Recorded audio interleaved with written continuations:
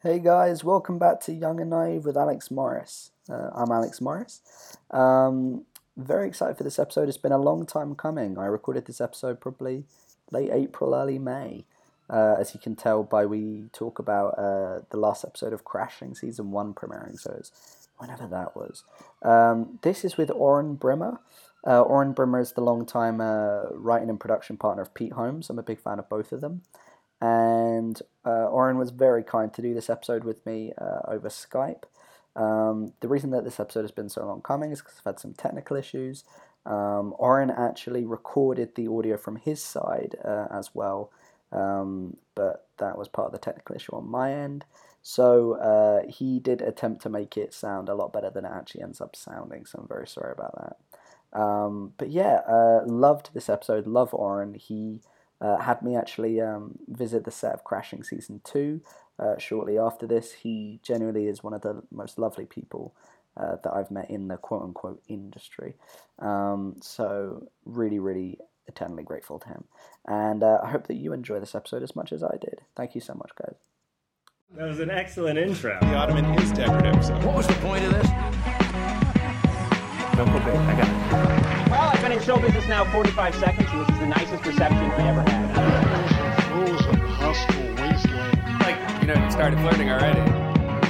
No. Because I'm such a ridiculously white bread cracker. Yeah, I can't go in there by myself and buy a croissant, can I? She'll think I'm weird. I'm a model. I'm a model for hip-hop. Oh, how witty.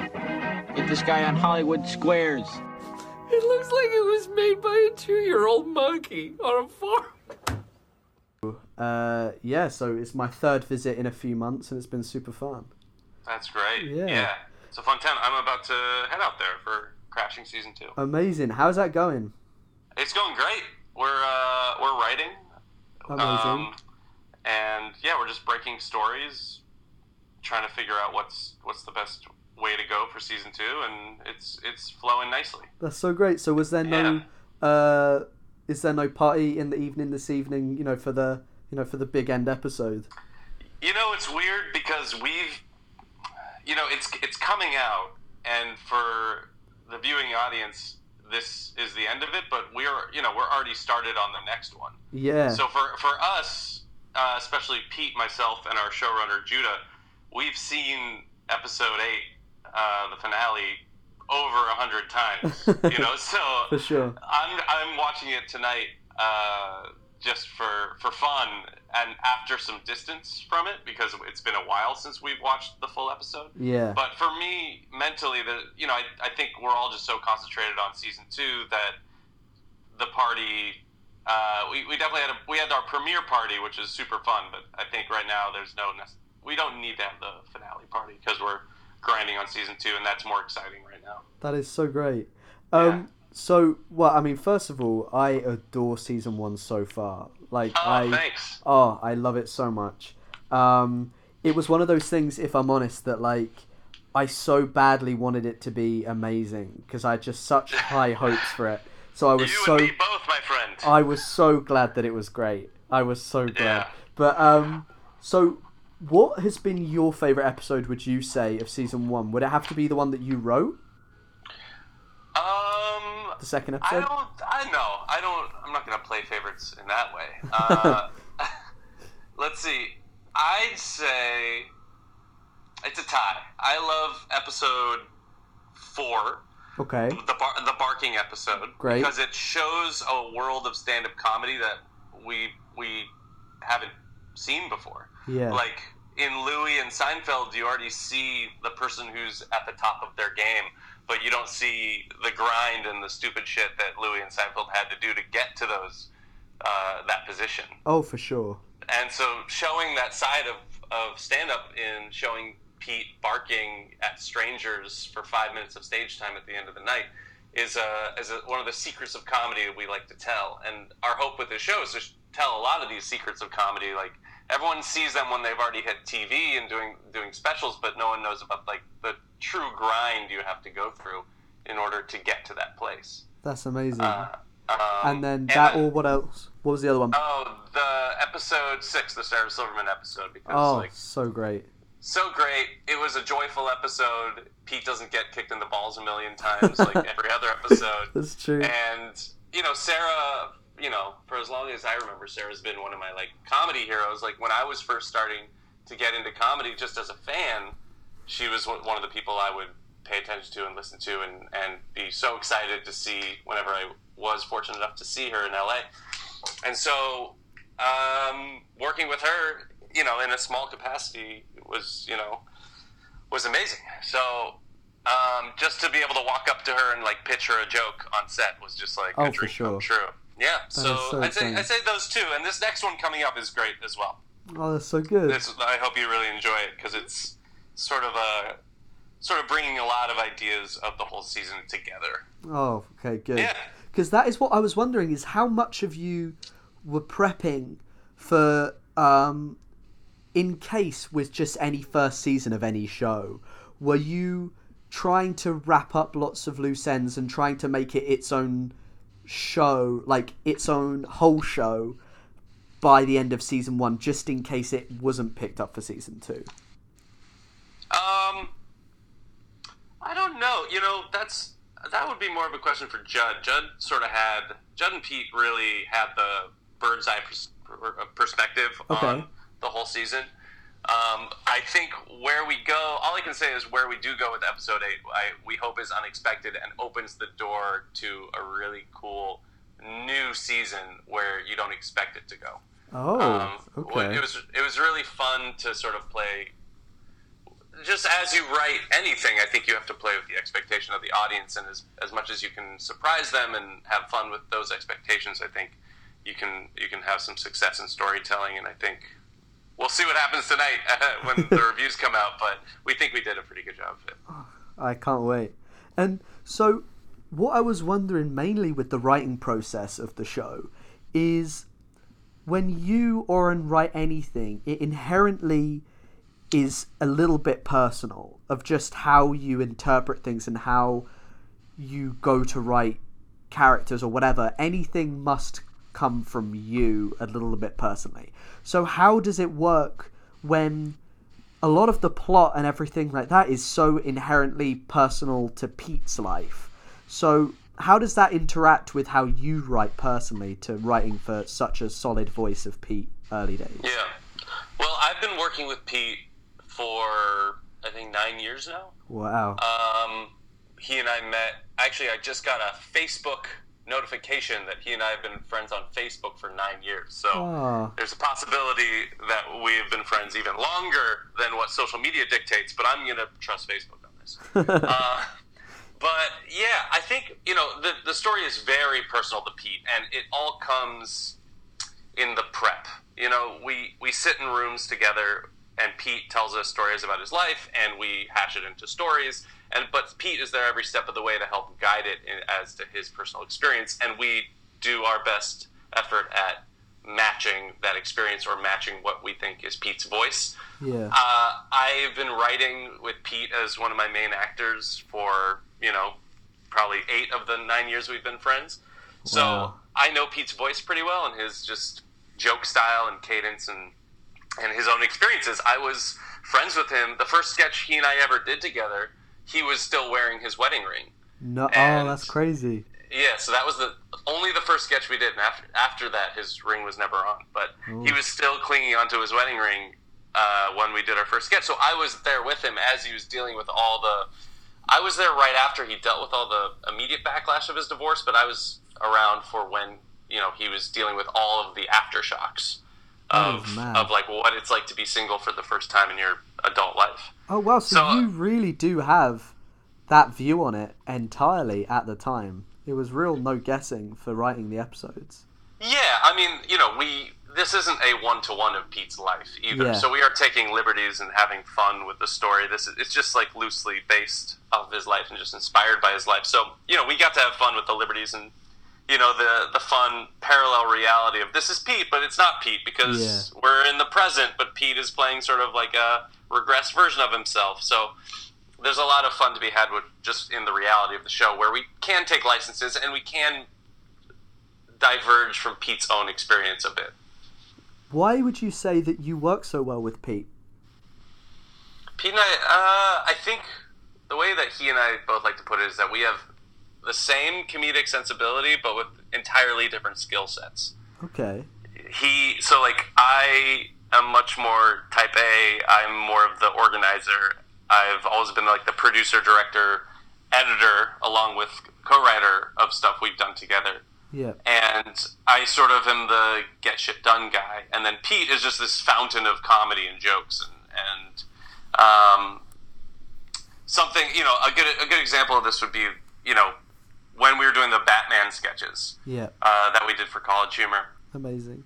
He would write a 10-page script, and then I would whittle it down to a tight 5-page script. He just gives me all the ammunition, and I just figure out where I want to put all the jokes, and I cut the stuff that's unnecessary. I'm more of the structure story person.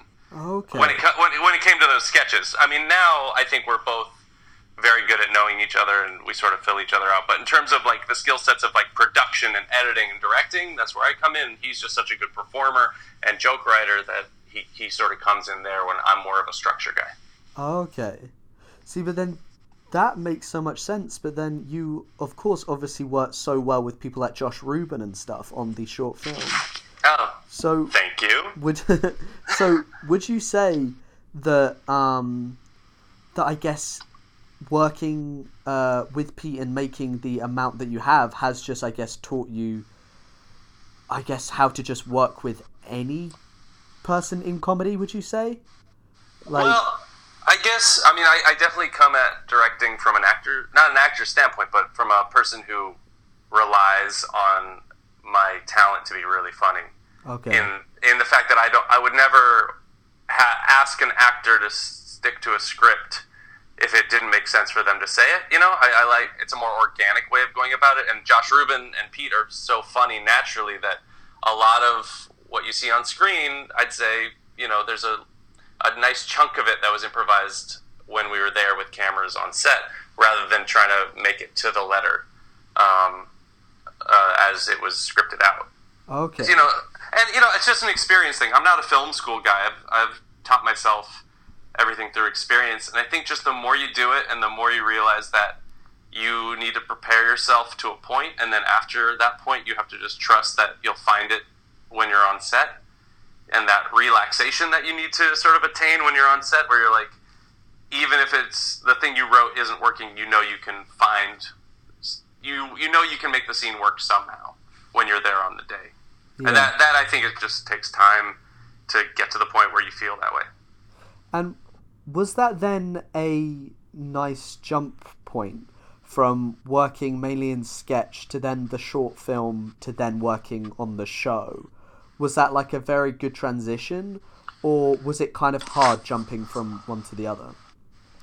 Well, I don't know. I think the short film was just, and the short films see you around, you can definitely see elements of sketch in it. Like all the Pete Holmes therapy scenes are direct rips from everything else that I've done with Pete, where it's, a two-person scene where Pete is playing usually a person of authority messing with someone. Yeah. So, I think if I was to do this, I don't think I would change how I did the short, but I think my next short, I want to sort of try to make it more filmic and less based in sketch, where I don't need this sort of like runner of this heightened premise in order to make something really funny, and try to keep it within a world. Because those therapy scenes feel like a totally different world than everything else. Okay. I like the hybrid of it, but I feel like on my first short film, I definitely leaned on the sort of my sketch background to give it at least I knew those therapy scenes were going to be funny. Yeah. And the other stuff was more of like, I don't know, let's figure out how this all works. Yeah. Yeah. Well, I don't think that altered it anything in my mind, because I adored the film so much. Like, I watched it so many times when it was first released, like, I think, a year ago, maybe? Yeah, but, it's basically been a year. Like, it also, I found it the most kind of, it was like a very touching short film. It almost had, in my mind, a little bit of Eternal Sunshine, of like it was, in some bits, almost, I found a little bit hard to watch, of like, it felt very real. So, it is as real as it gets. So where did it come from? What was the origins of that? Well, Eternal Sunshine is a good call, because that's basically what I was trying to reference the entire time. Okay. I was trying to tell a simple breaking up story through a surreal, device. Yeah. Which I think Eternal Sunshine is literally, I think it's my favorite movie that I could perfect. watch 100 times in a row. And it's the simplest love story told in the craziest way, which I really enjoy. That is a good... It came from, the short came from a breakup, and one that took a very, very long time to get over, and it was a tumultuous end to the relationship. And I had the feeling that I think a lot of people who live in cities and everywhere sort of experience, that there are people, places, and things that remind you of that person, and you can't really get away from them.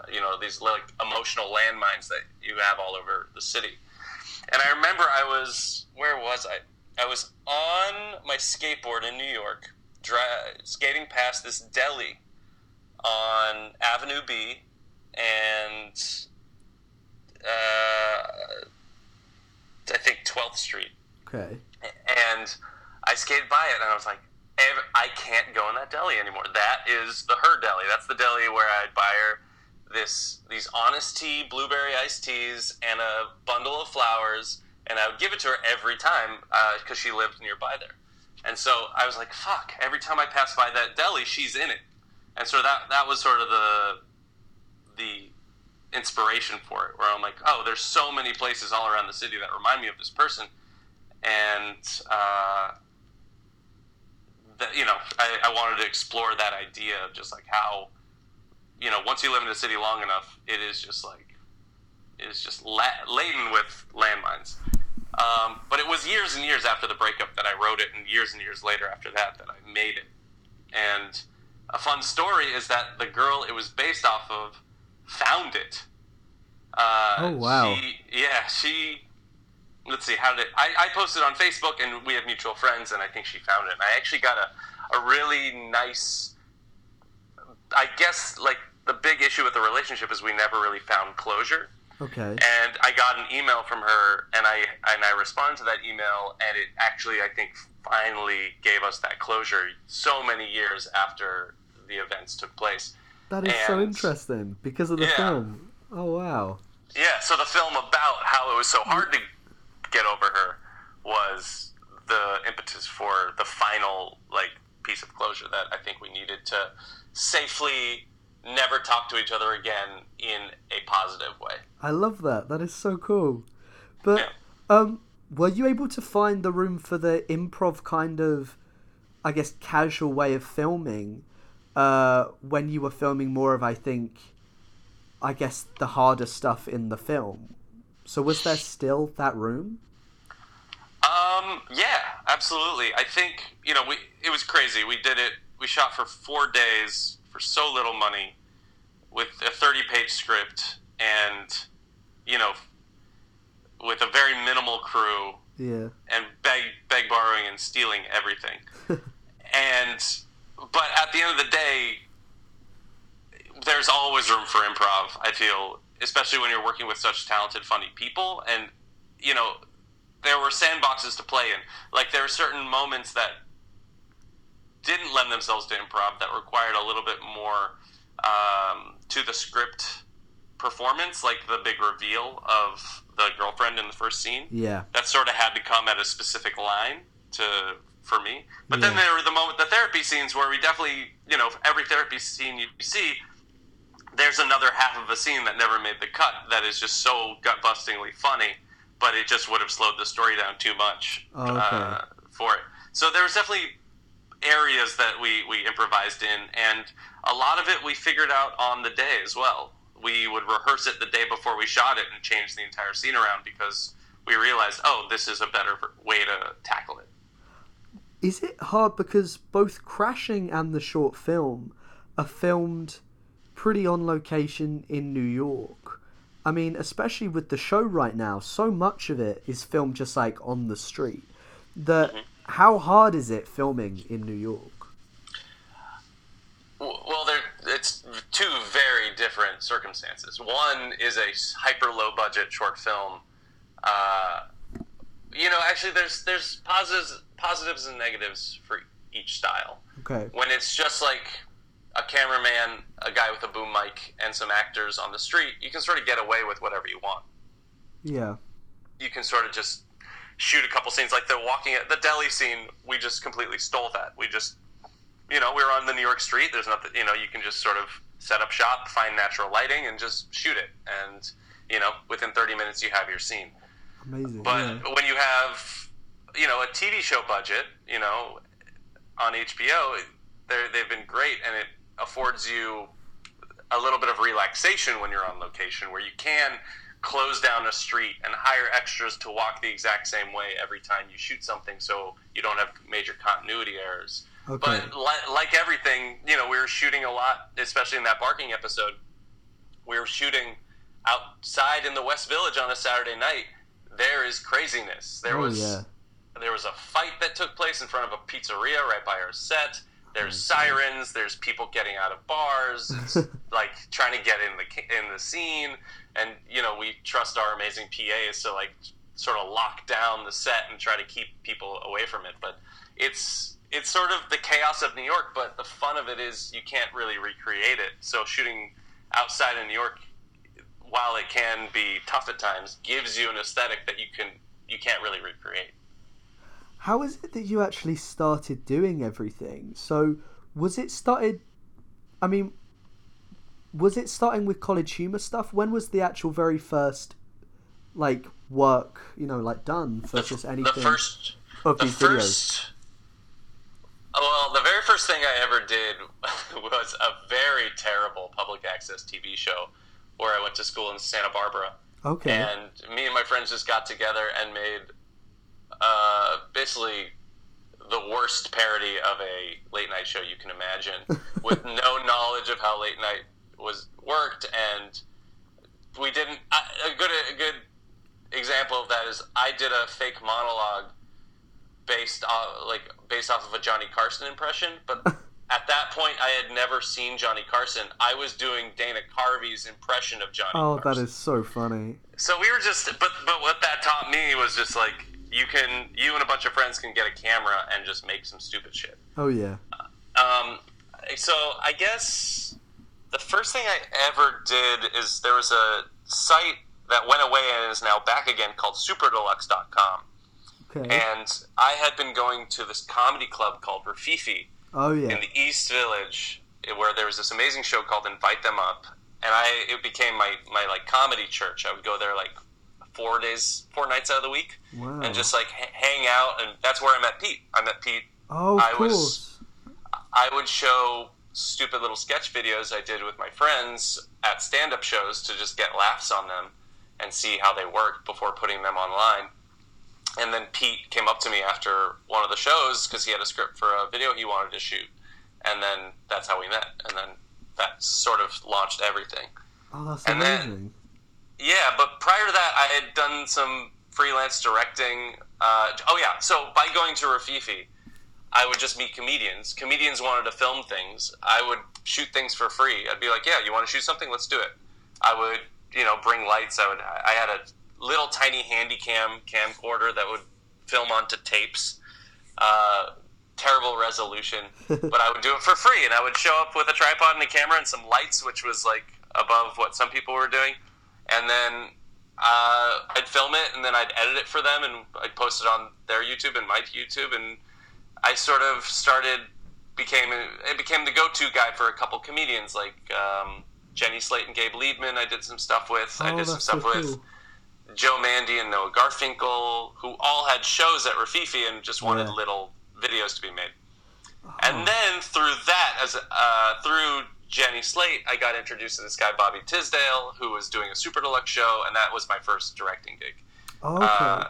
But then Super Deluxe crashed and burned for that first iteration, so not much of it saw the light of day.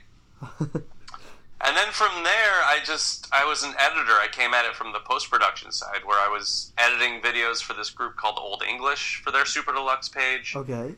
And then I did my own Super Deluxe series, and then when that sort of when Super Deluxe folded, I was looking for a job, and I got a job as an editor at College Humor, while Pete Matt McCarthy and myself were making videos as Front Page Films, and then we pitched them the Batman video, and that was the first time I got any sort of budget behind me, was when I did the Batman shorts with College Humor.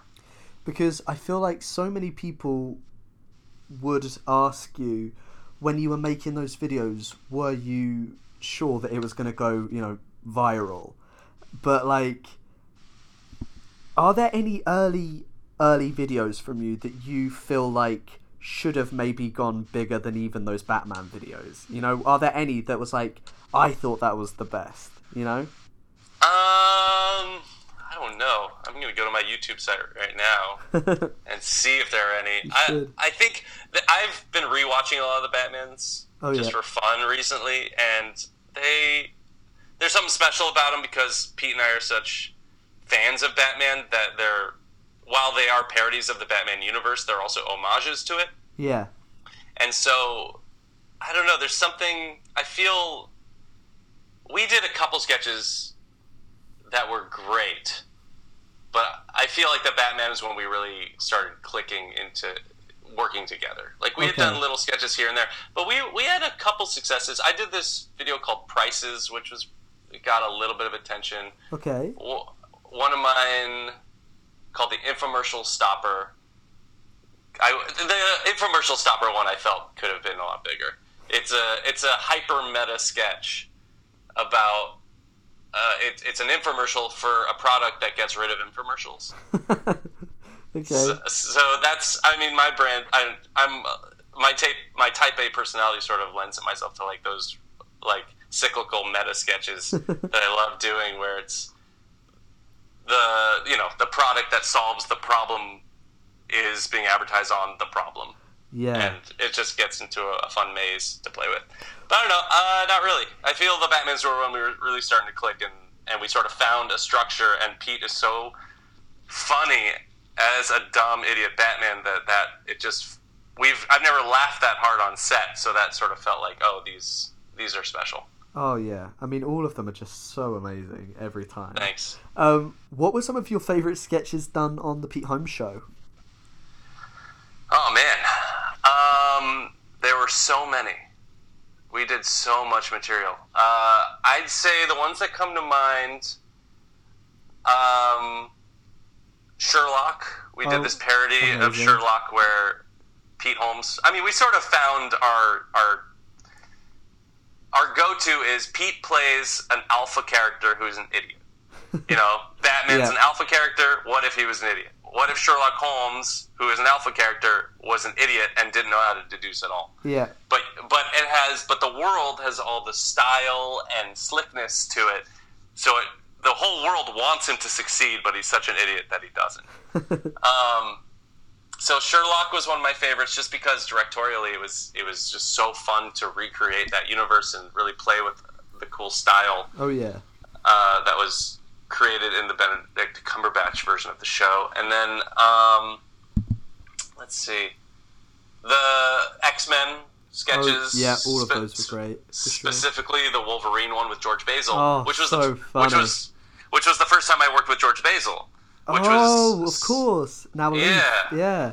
And now he's like a go-to. He's like one of the funniest guys. He's on Crashing. He's on everything. Like. That's the video with I don't know, tubes, right? For What's Made of Earth. Yes. What are motorcycles made out of? Glass and tubes. Tubes. Yeah, tubes. And there's again, that's sort of playing with our role of like, because that changed the dynamic a little bit. In that world, Pete was an alpha character, but he was correct. Yeah. But so it was really fun to have the characters that Professor X was firing be the idiots. And I think George Basil did an amazing job of that. And then we did this series called Street Fighter Red Tape. Oh, yeah. Where Pete plays a middle manager telling all the Street Fighters why they aren't allowed in the tournament. Oh. And Thomas Middleditch did the funniest Vega possible. He just like was such an idiot, and he had this hyper effeminate Catalan accent. And it was so good. It was great, and he's the type of guy who just made just in his motions and his facial expressions, like created jokes out of thin air. It was really amazing. Yeah. Yeah. I mean, one of my favourites personally was the drunk James Bond. Oh yeah, we did that for the pilot. Oh, that is easily one of my favourites. Yeah. Oh, I quote that almost daily. Oh, It's glad you like it. so Yeah, fun. that's another little structure we found. Like one of our first big videos was Axagon, where Okay. Pete Holmes plays Arnold Schwarzenegger. Oh, that's right. Yeah. Yeah. Oh, that is filmed accent- in the same way. Yeah. Yeah, sort of a similar style where it's an outtake reel. It's someone messing up over and over again, and it's all in the editing to create a flow and a build to it. That's right. And so that was a really that one was super fun, and it's a big reason why I think our show got picked up was we refused to be a normal late night show. We were like we want to do stand up, we want to do sketches, and we want to do podcast style interviews. We don't want to stick to the traditional late night format. Yeah. Yeah. I mean, isn't that Axagon one of the few videos that we actually hear your voice in it? Oh yeah, I'm the guy directing him every time That's so funny. Schwarzenegger messes up. That is so funny. And, this is to sort of go back to one of your other questions. Yeah. There was one that I thought would have gotten so much more attention. It's similar in style. Pete plays the Men's Warehouse guy. Oh! George Zimmer. Yes, that's right. And he keeps messing up. The whole premise of that is that the Men's Warehouse guy who always says, "I guarantee it," gets handed a letter saying he's legally not allowed to say he guarantees that you're going to love the way you look.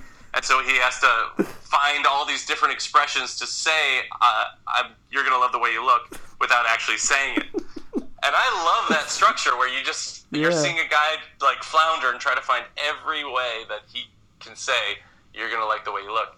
That's so funny. Without saying it. And it had that similar like outtake style, but it didn't hit as hard as the other ones. Oh, Maybe the best. you had to have seen those Warehouse commercials, and anyone below the age of 30 has never seen those. Yeah. When was your period of working at The Daily Show? I worked there from 2010 to 2012. Amazing. And how's that whole time? I mean, that was amazing.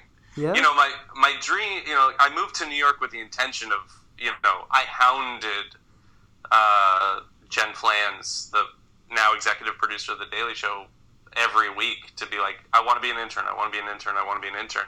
And then I sort of found my own path through going to stand-up shows, meeting stand-ups, working with them, shooting videos, and then it just, like, through a very roundabout method, I landed a job at The Daily Show as a field producer. So, in a weird roundabout way, the reason I moved to New York to work on The Daily Show panned out. But long after I had given up on that idea. Amazing. It was crazy. And it was through working with Pete and doing Batman videos, and he was a warm-up. Oh, he was, it's just like, yeah.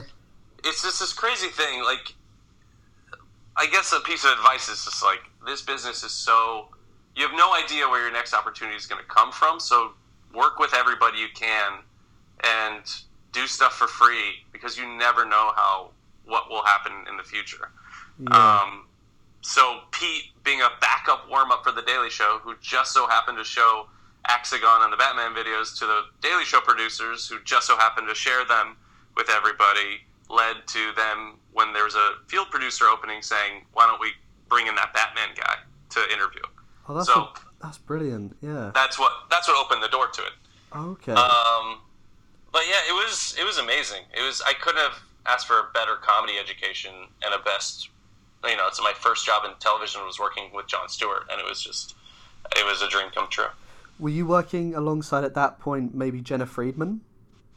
Oh no, Jenna Friedman took over my spot when I left. Oh, okay, because she was actually one of the first people on this podcast. Oh, great. Yeah, she's wonderful. Yeah, she, when I left to go work on the Pete Holmes show, that's when she came in and took my spot. With The Daily Show too, then, it seems like so much of your starting out was based in this city. So how was it when you moved to LA? What was that kind of, what was that real change like? Well, the change came after the Pete Holmes Show is canceled. Like, I moved to LA, with a job that ate up 14 to 16 hours of every day of my life. So there wasn't really any period of awkwardness because I was like, I'm here to do a job and I'm going to do it. It was that year afterwards where you're okay. I'm in the late night world. I'm in the sketch world.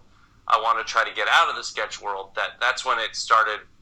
I started feeling the difference a little bit. It became a little bit harder to just shoot something, at the drop of a hat. It became a little harder. Everything was more based in meetings and someone allowing you to do it. And I sort of lost my ability, especially because the Pete Holmes Show was so taxing. In hindsight, I look at it and I'm like, that took everything out of me, and it took probably a year for me to like truly recover from it. Wow. It was such a grueling pace. We were shooting 9 episodes a week. It was crazy. And I was overseeing the edits of 3 shows as well as all the pre-tapes for all the shows. So it was a lot. But during that year, that year after the Pete Holmes Show is when I was like, okay, I'm jobless in LA. Let's try to find that next gig. And they don't come as easily and quickly out here, even with a lot of experience. It's just there's so many more people out here, and if you don't fit the perfect description, I was sketch short form guy, and I was trying to get into the long form world. That things didn't come as quickly, which is why I did the short film, because I was like, I can't just be sitting around taking meetings all day. Yeah. I need to, sort of get back to my roots, if you will, and just shoot something. Of course. Yeah. And have you always found it very easy to be writing side projects and stuff when you are working on something else? Depends on the scope. Okay. I can do smaller things. Like right now I'm on Crashing, and it's great, and I'm dedicating so much of my day to it that I don't have time to really, like, after a full day of writing in the room, come home and like crank out a screenplay. Yeah. Now I should be able to, and I think I will at some point be able to balance it out, but I'm so gung-ho into Crashing right now that I just don't have the mental energy. But for smaller things and just little ideas here and there, I think those are still fun. And almost because our show is so grounded and so based in reality and Pete's life, and it's, not a balls to the wall comedy, it's more of it's an emotional story as well. When I get home, I find myself just like writing really silly stuff. Yeah. Like genre parody stuff that makes fun of genres, like our Batman stuff, where it's just like, this is fun. This is just a great device for jokes, and that's sort of like a different workout. If Crashing is my arms, the like silly genre parody world are my legs, and they, you tire one out, but the other feels fine. When you're still working right now on Crashing and stuff and having to work every day, I always love to ask this on the podcast, is when you're so in the world of TV right now, of just having to live through it every day, of working on it, what is it that's inspiring you right now, to like keep going? Are there things that you're reading and watching? Like, what are they that keep inspiring you? That's interesting. You know what's weird? I don't watch as much TV as I should. Okay. For someone who works in TV, while I'm on a show, I'm thinking about one story, the story, like, not one story, but every possible story that we could be doing. So a lot of what I do, just to keep, I want to sort of turn the story, like watching TV doesn't come with relaxation anymore. Now I'm just analyzing it. Oh, interesting. Okay. So I'm trying to think, and it's not comedy. I think I really love Black Mirror. Oh, I think yeah. Playing in those spaces are really fun, and I love sci-fi so much that I love just reading sci-fi. And I think comic books are probably my greatest inspiration for all this stuff. I'm really into this comic book Saga right now by Brian K. Vaughan. Okay. And I feel, while it's still a story, it's a different medium, and it doesn't move. It moves at my pace versus the pace of time. Yeah. You know, I can choose when to flip the pages. I can choose whether to really pore over some drawings or to really just gun through it. So I feel like, and it is like it's like reading a storyboard. So it's similar in medium. It's right in between watching TV and reading books. It's a nice brain space to be in. That's so interesting. I've never thought of it like that. Yeah. And as a director, I think reading comic books is like the best research you can do because you're just reading storyboards all day. That is so good. I've never thought of that. And before I let you go, I remember I tweeted at you when you first released the short film last year. I think I tweeted that I was waiting for a feature length from you in a similar ilk. Is there any chance in the near future that you have anything on the I guess horizon of maybe a low budget feature? That is a serious undertaking. A feature, you know, shooting a 30-page short film. Yeah. For no money is hard. I can't imagine what a feature's like. So, you know, I do have ideas for features. Yeah. I'm in talks of developing See You Around into a longer thing. That'd be amazing. See You Around, you know, in my dream of dreams, you know, my lead character's in Times Square, and literally everyone in Times Square is the X. Wow. Which is sort of the image I started with, and then I was like, okay, let me reverse engineer that idea into more attainable scenes. Like the cafe scene was the best I could do with that. Yeah. So I would love to do something like that. I just feel, I would love to do a feature, and I'm like reading features right now to potentially direct them. Oh, cool. But and I have a feature I am writing very slowly in the background that is, I think, going to be my big one, but that it's going to require a little bit of money to do. I don't know, I'm just thinking a little bit bigger right now, and unfortunately I need to get people behind me to make those things, but I think, you know, I'm going to wait for that period of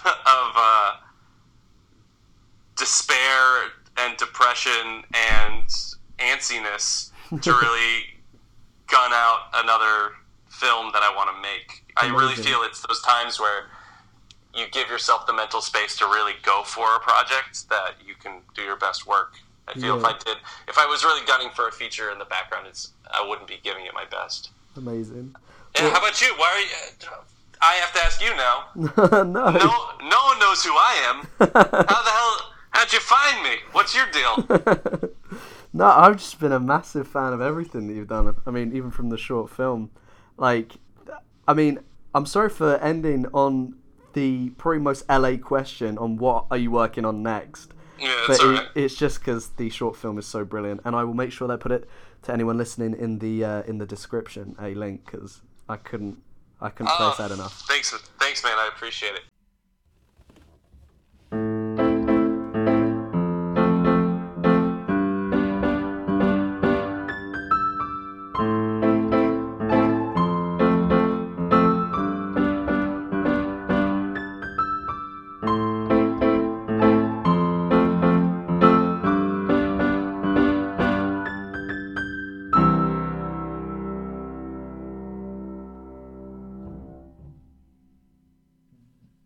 You think it sounds better that or that? Yeah, I think it's nice. Just as good.